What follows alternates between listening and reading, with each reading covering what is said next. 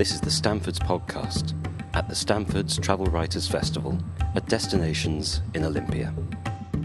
Notes for this beautiful book described. Nicholas Crane is an author, geographer, cartographic expert, recipient of the Royal Scottish Geographical Society's Mungo Park Medal, the Royal Geographical Society's Ness Award for popularising geography and the understanding of Britain, president of the Royal Geographical Society in 2015. And we're also particularly excited to say that he's here today to describe the making of the British landscape. Please give a warm welcome, ladies and gentlemen, to Nicholas Crane.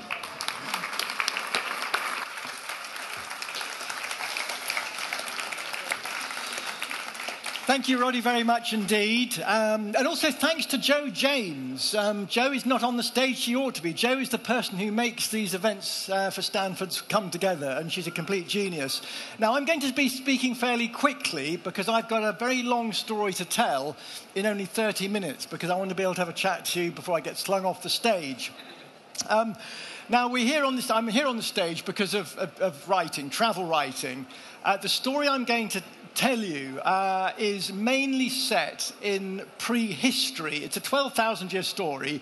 Only 2,000 of those years are set in the modern historic period when we had written accounts of what's been happening. So the first 10,000 years of prehistory we have no written accounts. This is a 12,000-year story, and it's a story because of the absence of written accounts that is going to be told for you by the landscape, by the record, by the storytelling, the myths embedded in our landscape, in our habitat. So I'm going to speak quite quickly because to cover 12,000 years in 30 minutes, I've got to get through about 350 years a minute. It's a story that starts, let's call it about 11,000 BC. So right where we're sitting here, this would have been tundra. There would have been herds of reindeer, wild horse walking past Olympia. It would have been very cold, maybe minus 17 degrees centigrade in winter.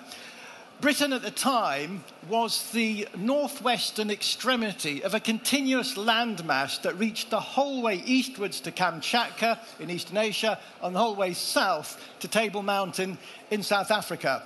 This is a modern picture of Glencoe. All the pictures I'm going to show you, 56 of them, are modern pictures of modern landscapes. So depending on where you go in Britain, and I know you're all very adventurous, you will find all of the places I'm talking about. Glencoe in Scotland. Now, people have been in Britain before. So we had this peninsula, this European peninsula. We're connected to the continent of Europe. Very, very cold. Now and again, the weather had warmed up, the climate had warmed, and people had come to Britain. Then they've been driven out again when the climate got cold. So maybe only the people coming to Britain were numbered in tens, hundreds, thousands, not very many at all. Then the window would snap shut and ice would come back in. And it really was cold. We had 400 metres of ice, an ice cap sitting on this place here. Anyone been to Rannoch Moor in Scotland, driving from Glasgow over the top past Tyndrum to Fort William, Glencoe? This is Rannoch Moor. The ice suddenly melted in about 9,700 BC. An extreme episode of climate change. The temperature went up by as much as 7 degrees centigrade in only 50 years. It was chaotic. So the ice caps melted, leaving Rannoch Moor looking like this. Glaciers collapsed. We had huge changes in the glens of northern Scotland. So this glen here in Scotland would have had a glacier in it. Once the ice had disappeared, the screes, the cliffs collapse, and you get the rivers forming along the bottom of the glens, the straths, in these vegetated beds, because vegetation moved in very quickly indeed. Now, Britain was the perfect place, and I'm sure you all agree, to come for a hike if you're a forager or a hunter. And they came across the land bridge. We call it Doggerland now. They walked from the continent into Britain. And it's a beautiful place. This is in Dorset. We have the red sand of the Permian desert sands washing against the bottom of a white cliff, chalk cliff. The chalk cliffs in Britain were very, very important to our ancestors because it was in the chalk that we had the thin black bands of flint that was essential for making tools and weapons. A land of great diversity. We have rocks in northwest Scotland that go back half the age of the planet, 3 billion years. Chalk here is one of the youngest rocks in Britain. The west coast, very different to the east coast. It's a bit of a generalisation, but for those of you who have been to Pembrokeshire or Anglesey or the Highlands and Islands of Scotland, northwest coast, you'll be very familiar with the great big cliffs. Go to Orkney, you'll see the great big cliffs, the sea stacks. If you go to the east coast of Britain, it's much softer, a softer coast being eroded very quickly by the tide. So you get a lot of sandbanks. This is an aerial photograph, modern aerial photograph of Norfolk, coast of Norfolk. But this area I told you about that goes across to the continent that we used to walk across, Doggerland, would have looked a bit like this. Sandbanks, marshes, low hills, fantastic for hunting and gathering. We have mountains, of course. They're not very high mountains by European standards, maybe 3,000 or 4,000 foot high. But that was very important as well to our ancestors, because if you wanted to make a hat, for example, out of the fur of a wild fox or a bear, you'd have to go up into the mountains to get that, to kill that animal. If, however, you wanted to have a nice juicy steak, you'd go hunting in the lowland glades for an aurochs, a huge wild cow.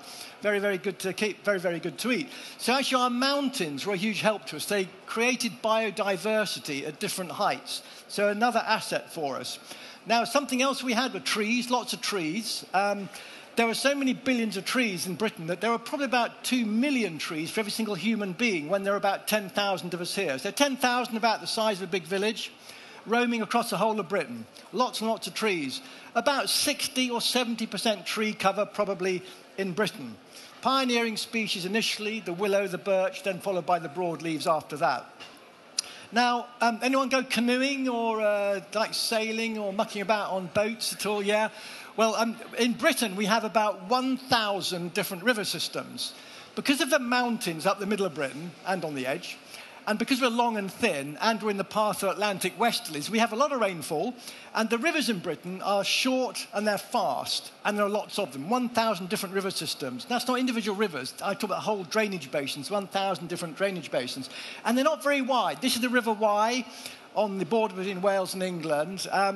And this is quite a big river, very easy to cross indeed. It really matters if you're a forager or a hunter that it's easy to cross rivers, because if you're chasing a herd of wild aurochs trying to get your supper, you don't want them to pile into a river the size of the Rhone that's too big for you to swim across after them. The longest rivers in Britain, the Severn and the Thames, are only 1/8 the length of the longest rivers on the continent. So rivers in Britain are a huge asset. You were never more than kind of 5 minutes walk from a river in Britain, so lots of fresh water and good places to camp.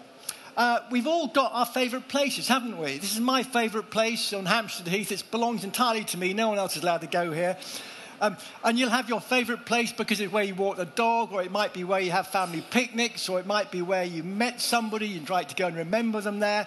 So these are places that are particular to us. And then there are places that we share. And there's a wonderful author called Tilly, and he has written about these special places, assemblies of rocks, and he's argued that these were almost like natural cathedrals or town halls. This is the famous cantilever stone on Glyderfach in Snowdonia, 3,000 feet above sea level, and Britain's high points are covered in rocks like this. If you go to Wharfdale, you'll see the Cow and Calf rocks on the skyline in Yorkshire. If you go to Exmoor or Dartmoor or Bodmin Moor, you'll see the piles of tors on the skyline. And the argument is that people used to congregate at these natural, eye-catching silhouettes for reasons not because they were personal places, but because they were shared places. You could imagine the leader of a group walking up onto this tilted cantilever stone and addressing the throng, the people from that particular group of hunters and foragers. So we have the private places, the shared places, and they're all connected by paths, desire paths. So imagine we've got a Britain, everybody's walking. There are no horses you can ride, there are no vehicles, you walk everywhere. So Britain is a network of desire paths, all linking these special places. And when these places are known by a certain group of people, you could call them a landscape. So you've got a place that's privately important, a personal place. You've got a shared place.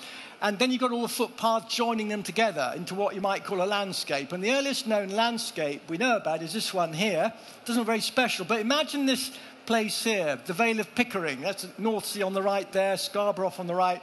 The Vale of Pickering, that great flat valley, completely floored in a blue reflective freshwater lake surface, because that's what it looked like in about 7,000 BC. Little columns of smoke arising from the huts around the lake edge. The earliest known planks in Britain have been found on the archaeological site known as Starcar down on that vale. So this was a ritual place, because if you look in Gallery 53 at the British Museum, you'll see a deer frontlet, a stag's frontlet, with 2 holes bored in it. It was found in the vale here, and the reason that stag frontlet had 2 holes bored in it is so that somebody could wear it as a headdress. Would look ferocious. So it's like a human being wearing a pair of stag antlers, and that was found down in this vale. So some kind of ritual ceremonies were probably taking place here as well. So we got the beginning of our tradition of attaching ourselves to places. And there's a lovely word for people who attach themselves to places. It's topophiliac. So we're all topophiliacs. We attach ourselves to places. Not necessarily only when we're alive. Britain's earliest known cemetery is here in Cheddar Gorge, in a place called Aveline's Hole. Bodies were interred deep in these limestone caverns in Cheddar Gorge. Very special place. It would have been quite intimidating at the time. If we skip forward, let's go forward to about 6,500 BC. So we're already 3,000 years into our 12,000-year story, and I've already used up 11 minutes, so I'm going to have to speak faster. The human imprint on our landscape is negligible. We've barely made a mark on the surface of Britain. Nature, however, natural earth systems are wreaking complete havoc. Not only has the ice suddenly gone and we've got a landscape overtaken by vegetation and trees, fast-running water, and then people hunting and foraging, so starting to control species, probably not farming them, but certainly starting to control wild species. Nature is wreaking complete havoc. At the end of an ice age, it doesn't just warm up nice and smoothly. It goes in sudden fits and starts.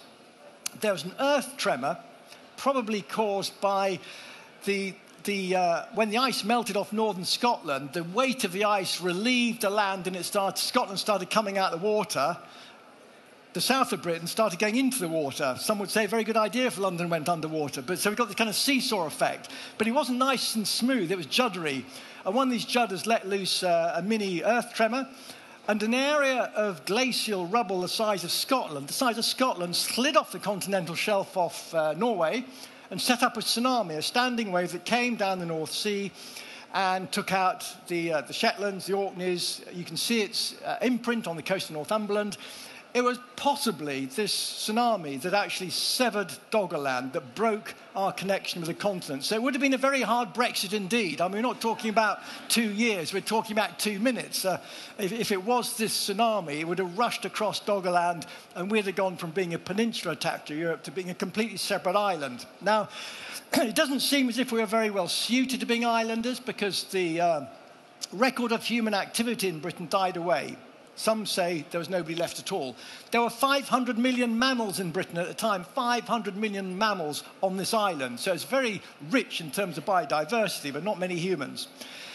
That all changed in 4050 or 4100 BC, when the French, they weren't called French then, came across the water with all of their modern traditions.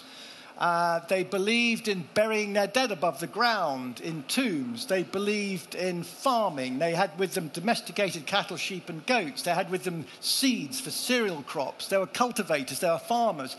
And they also believed, anyone know what that is? South Downs. It's a place called Harrow Hill. To my mind, one of the most amazing archaeological sites anywhere in Britain. Not that well known. It's just off the South Downs long-distance footpath. Those are flint mines, because these French farmers, when they came across it, they didn't believe in just picking up a flint off the surface to turn it into a tool or a weapon. They believed that it was better to dig a vertical shaft into the ground and extract the flint from the seams underground and use that buried flint for their tools and weapons. Very weird.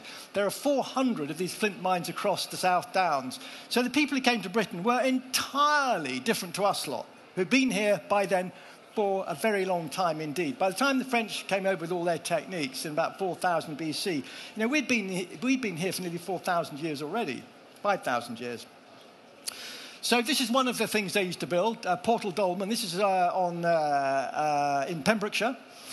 The idea spread very quickly indeed. It only took 200 years for tombs, long barrows like this one at West Kennet, Portal Dolmens, to spread the whole way from Kent and Sussex, all the way across Britain, to the Irish Sea in the west and all the way to the Clyde, the River Clyde in the north, 200 years. So what that meant was that us hunting, foraging, indigenous Britons were being driven to extinction.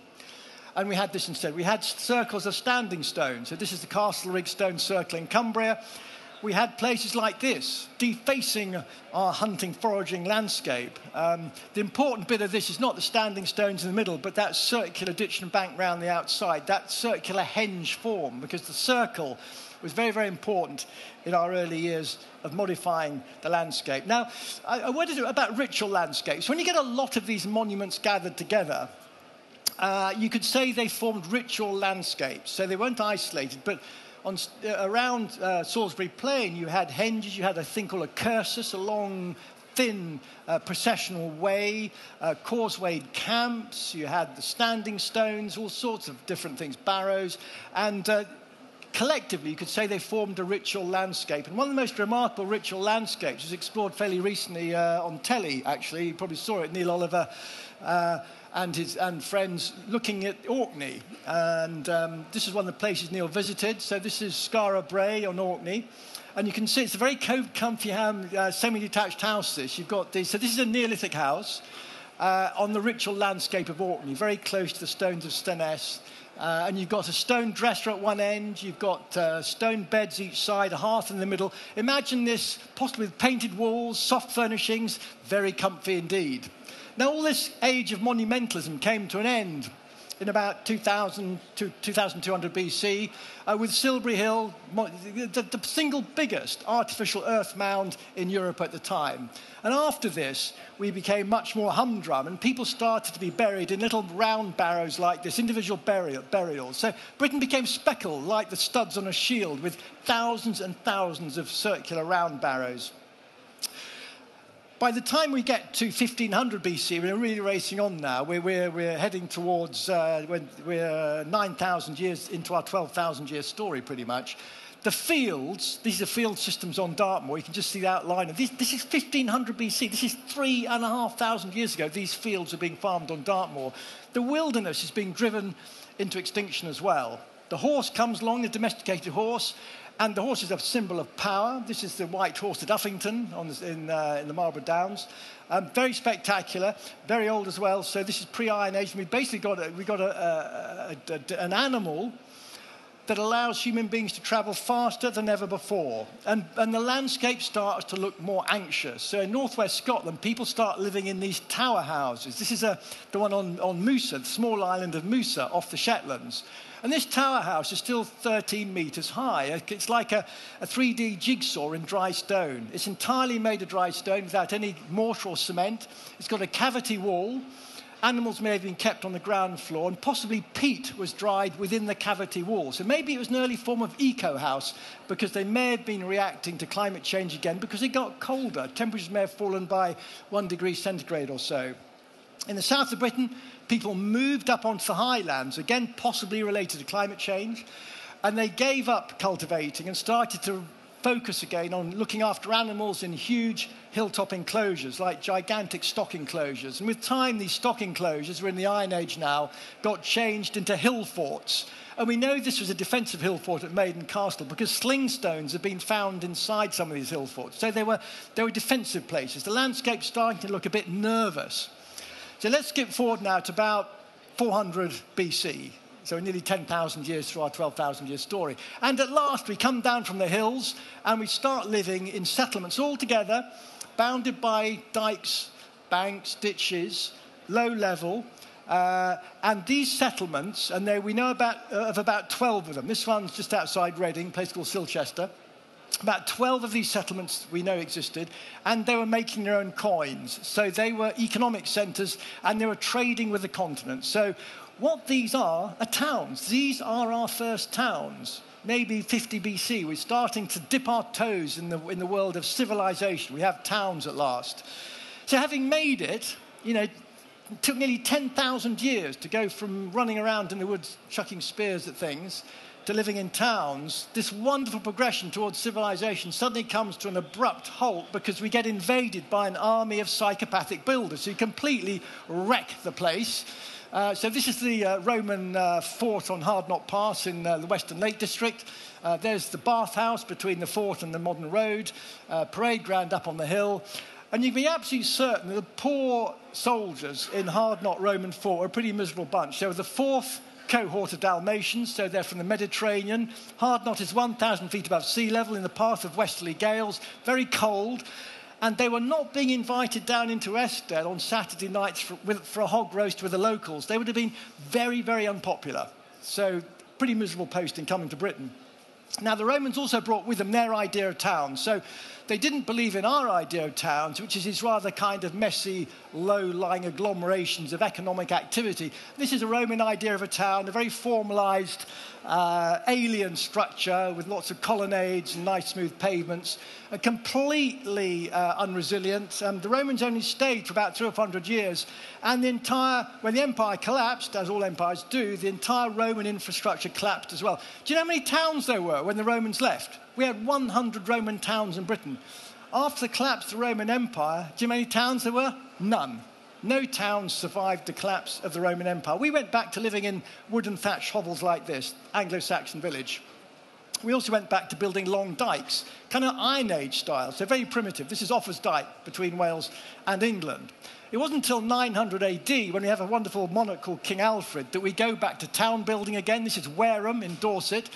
And Alfred, to protect his people in Wessex from the Vikings, insists that they all build a network of walled square towns. Each one has a market function, so they're making their own coins within them, and we have the beginning of urbanisation again. Skipping forward to Norman era, this is an aerial photograph of Ludlow, and you can see the 3 things that Alfred had realised make a successful town. You've got the walls that make it secure, the castle top left, you've got the town walls of Ludlow, you've got the market running between the church here and the castle there, that's the Market Street, and within the town walls you've got space for expansion. So a successful town needs to be secure, it has to have a market function, and it needs room for expansion. If it satisfies those 3 things, you've got a successful town. Villages, much more precarious. There are no abandoned towns in Britain. There are 2,000 abandoned villages scattered across the landscape. This is Warren Percy in Yorkshire, but there are 2,000 of them. And they get abandoned for all sorts of reasons. Plague was one of the main reasons, but also economic collapse. If you have a run of 3 or 4 bad harvests in consecutive years, a village becomes untenable, and then you've got that perennial drift from the village to the town by young people looking for bright lights and success. If we skip forward, let's go to about 1500, and the landscape starts to remember entire buildings in all of their intimate architectural detail. King's College Chapel in Cambridge, Lower Morton Hall in Cheshire, 3 stories of timber-framed building, completely intact, surrounded by a moat, the small stone bridge. This has survived for over 500 years. So the landscape's starting to remember individual buildings. A quick snapshot. This is about 1600. Huge diversity in Britain.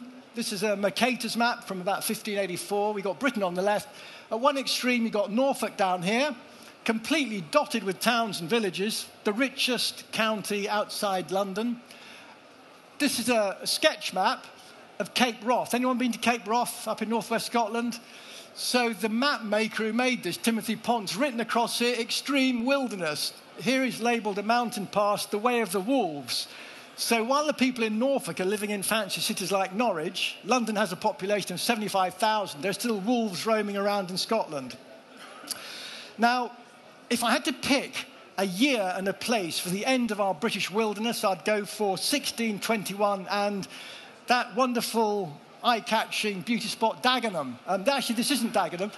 This is actually Wicken Fen, but Dagenham, because in 1621 a Dutch engineer from Holland came over and he drained Dagenham marshes and turned it into rich agricultural land. He then went on to drain Canvey Island, very successfully for farmers. Then he went up to the Isle of Axholme on the Humber. He drained the whole of the levels south of the Humber. Then he moved south and drained all the Cambridgeshire levels.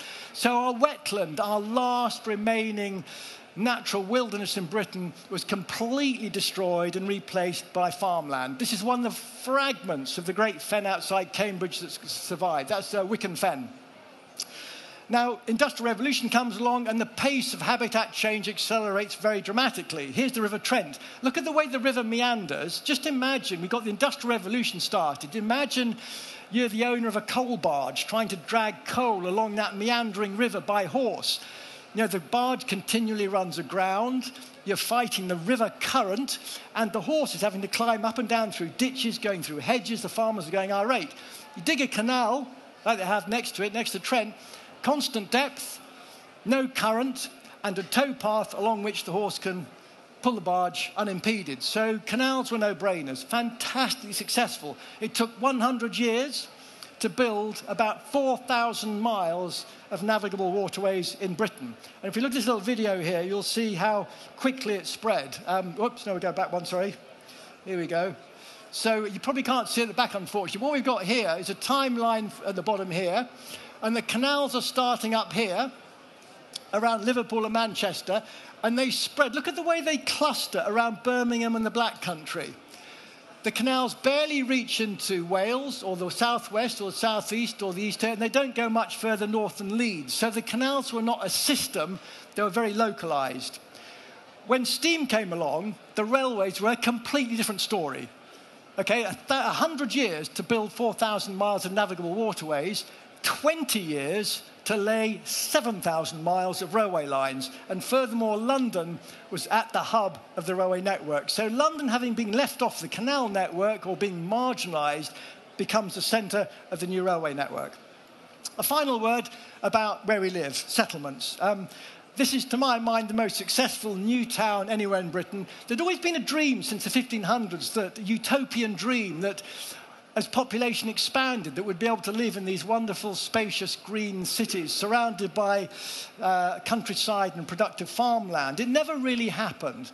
In Edinburgh, they managed to build a completely new town on a greenfield site adjacent to historic Edinburgh. Spectacular new town. Look at the grid plan of it, and look at the garden square, one at each end of the grid. Phenomenally successful. And not only that, this wasn't just a new town, it was a new city, and it was a new capital, because Edinburgh was the capital. It became the capital of Scotland.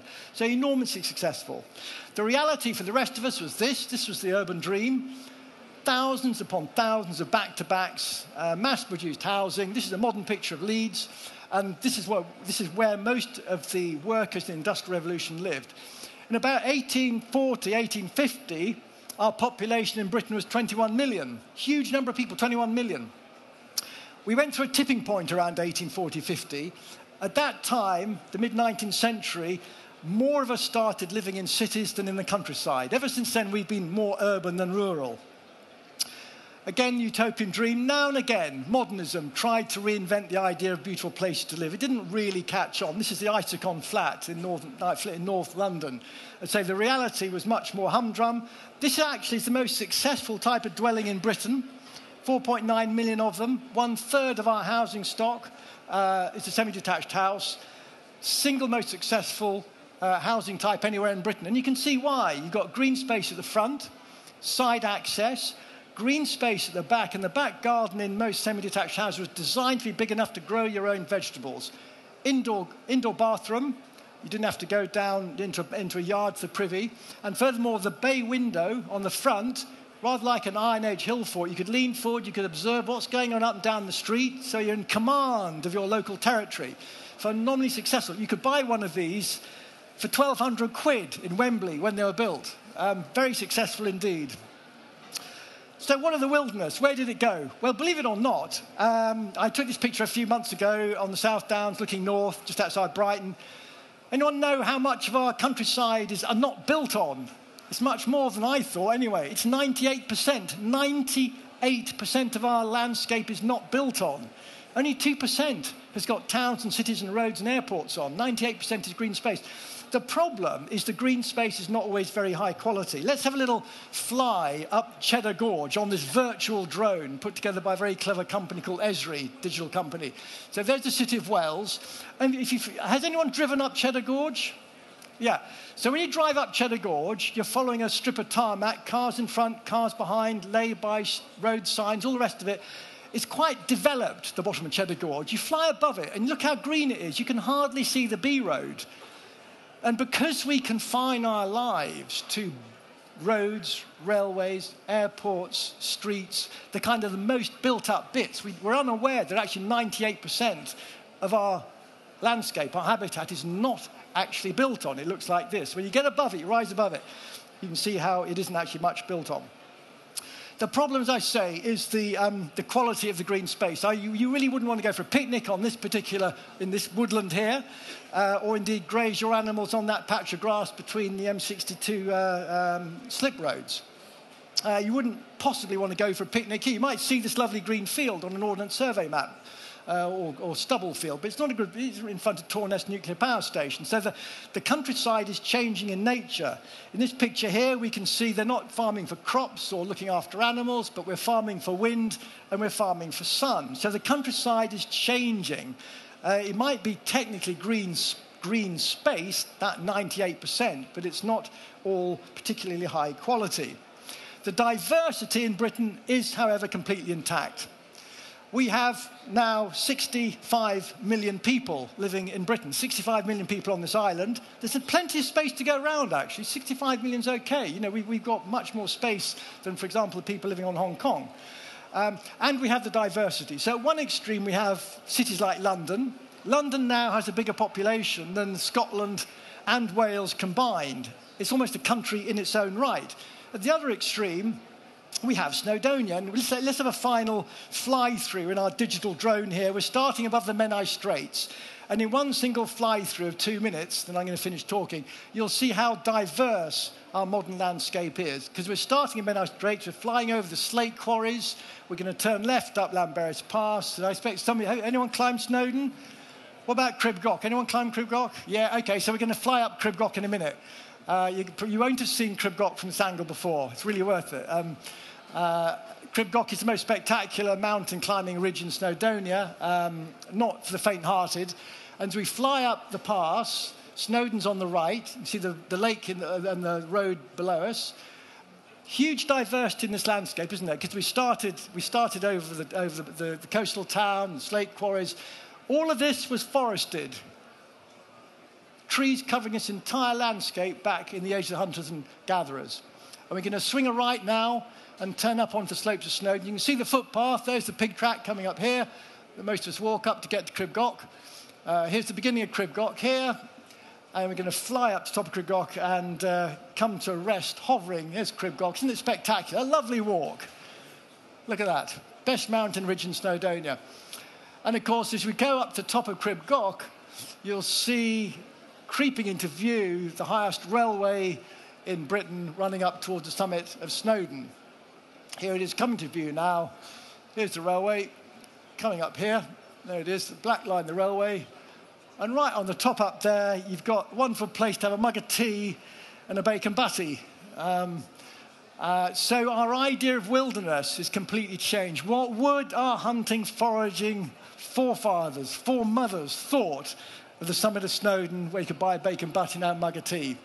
And that's where I'm going to leave it. I just want to leave one final image. If any of you want to follow up on this story in a bit more time than the 30 minutes I've just given it, write down the web address I'm going to put up. Because if you look at this address here, this is a completely free tool. My entire book, this book here, has been compressed into something called an interactive story map. And you can muck about with a story interactively on this website here. It's completely free. It's just for the pure fun of it. So do enjoy it and fire away with any questions you might have.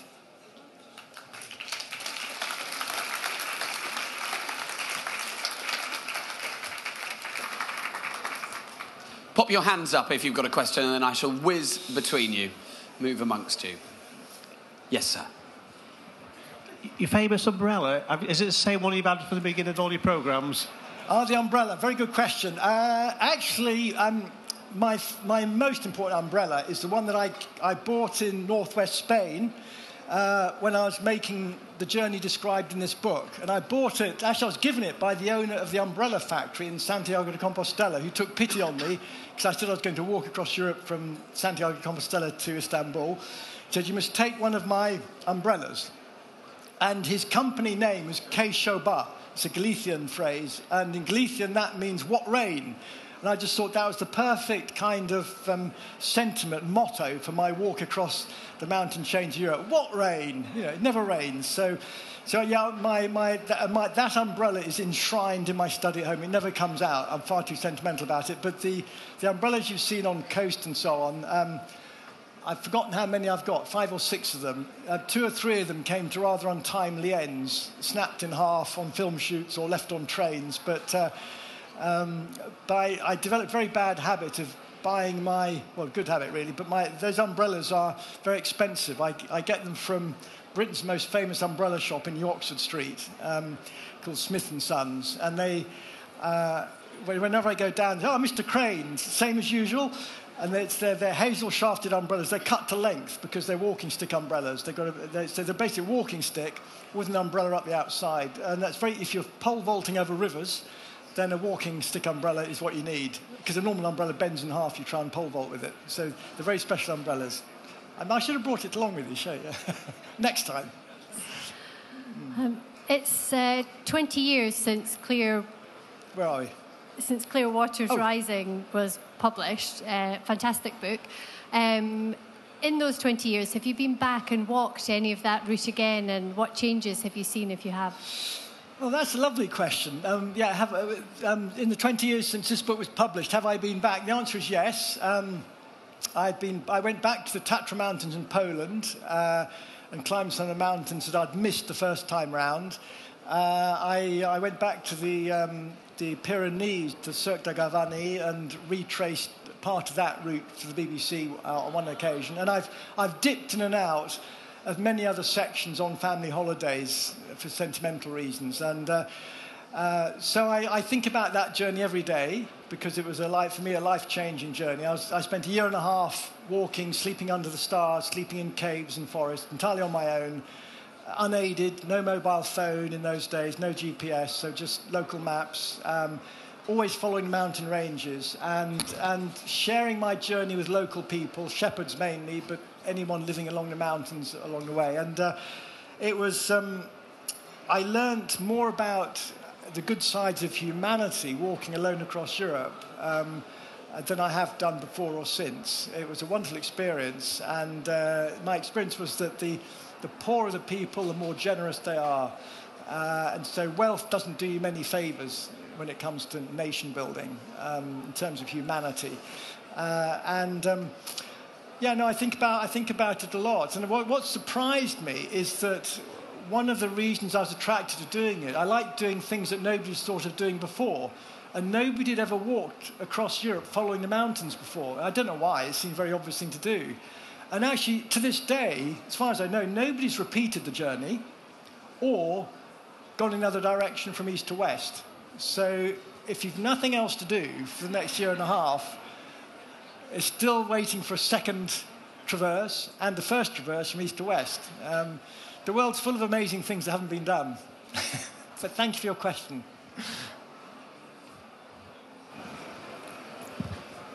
Thank you for a very good lecture, Nicholas. Thank you. What I've always wondered was, why did you give up the programme about Coast? Why did I give up the programme about Coast? The answer is I didn't give up the programme about Coast. I think the way television works is that they give up on you. There's no possibility that I would voluntarily give up on Coast because for me it is... I put 10 years of my life into it. It was a very it's a transformative engagement for me in terms of storytelling about Britain. And I think it did an amazing amount of good. And the coast was always owned by the contributors, by the people who live and work along the coast, who you would have seen often appearing on the programme. So it's very democratic. It wasn't ever owned by the presenters or the production staff. It was owned by the contributors and the viewers who watch it. And it was a wonderful experience to be able to work on it, and I enormously enjoyed sharing those coast stories. And I think it came at a very good time to remind ourselves that we are islanders. You know, we live on a very beautiful island, and I think it's only by reminding ourselves about the stories around the edge of it that we can learn to value it properly. And if you go to the edge, then it becomes very apparent that you're an islander because there's a whole lot of wet stuff in one direction and dry stuff in the other.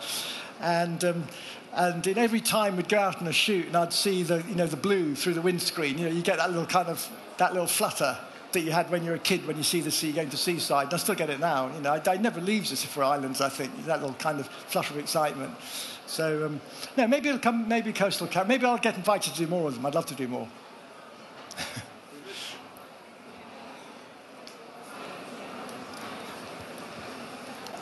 Coincidentally, I'm about halfway through your book, The Making of the British Landscape, at the moment. If I may say so, it's a tremendous book, and I'm really enjoying it. I'm staggered by the amount of research that's gone into it. It must have taken you many, many years. The one thing, if I may say, that I'm slightly missing is in maps to help me find my way around the various places that you refer to. Was it a conscious decision not to include maps? You being a geographer, I'm rather surprised, I must say. All I can do is apologise abjectly because it was not the intention to have no maps. The fact is that you mentioned the amount of research. I've been thinking about the book for 30 years.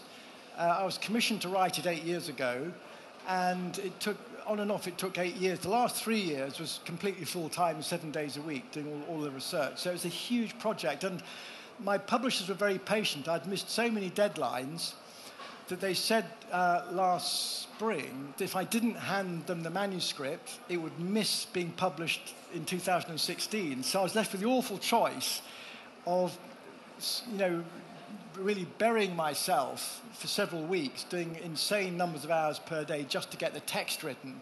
And actually, if I'm really honest, I just overlooked the maps. They're always meant to be there. And there will be, hopefully, some maps in the paperback later this year. So, no, it was not deliberate.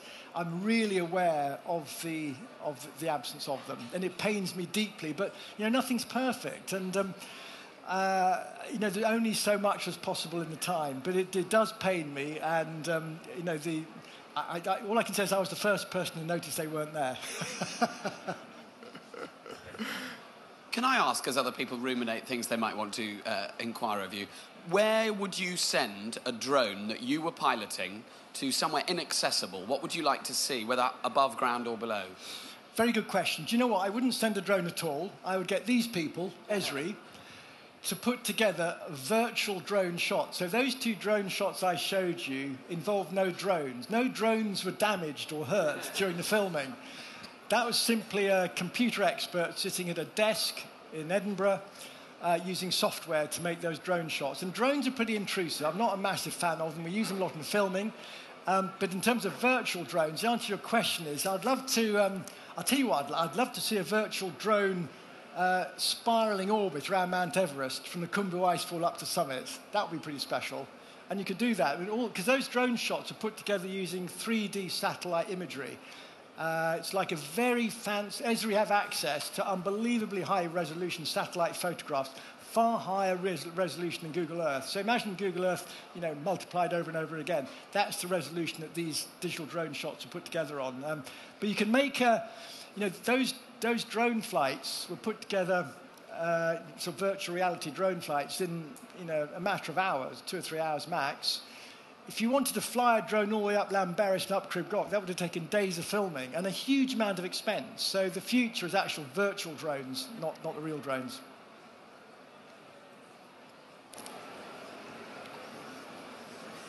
Aha. Do you have another adventure since you've done the mountains in Europe? What's next? Do I have another adventure? That's a really good question. Well, there's one, there's more than one mountain range I'd love to go and walk from end to end. So I'd be disappointed not to be able to do that. And also I'm very keen on cycling, long-distance cycling. So I've done quite a lot of transcontinental bike rides. I've never ridden a bike around the world, so quite keen on doing that. And but in terms of immediate adventures, writing books is my idea of a cerebral adventure, and I always like to have a book on the go. So by later tonight, I'm hoping to have a proposal for my next book finished. That's going to be the next adventure, which I'll be working on for the next few months to get this proposal sorted out. So books, bikes, boots, the 3 Bs.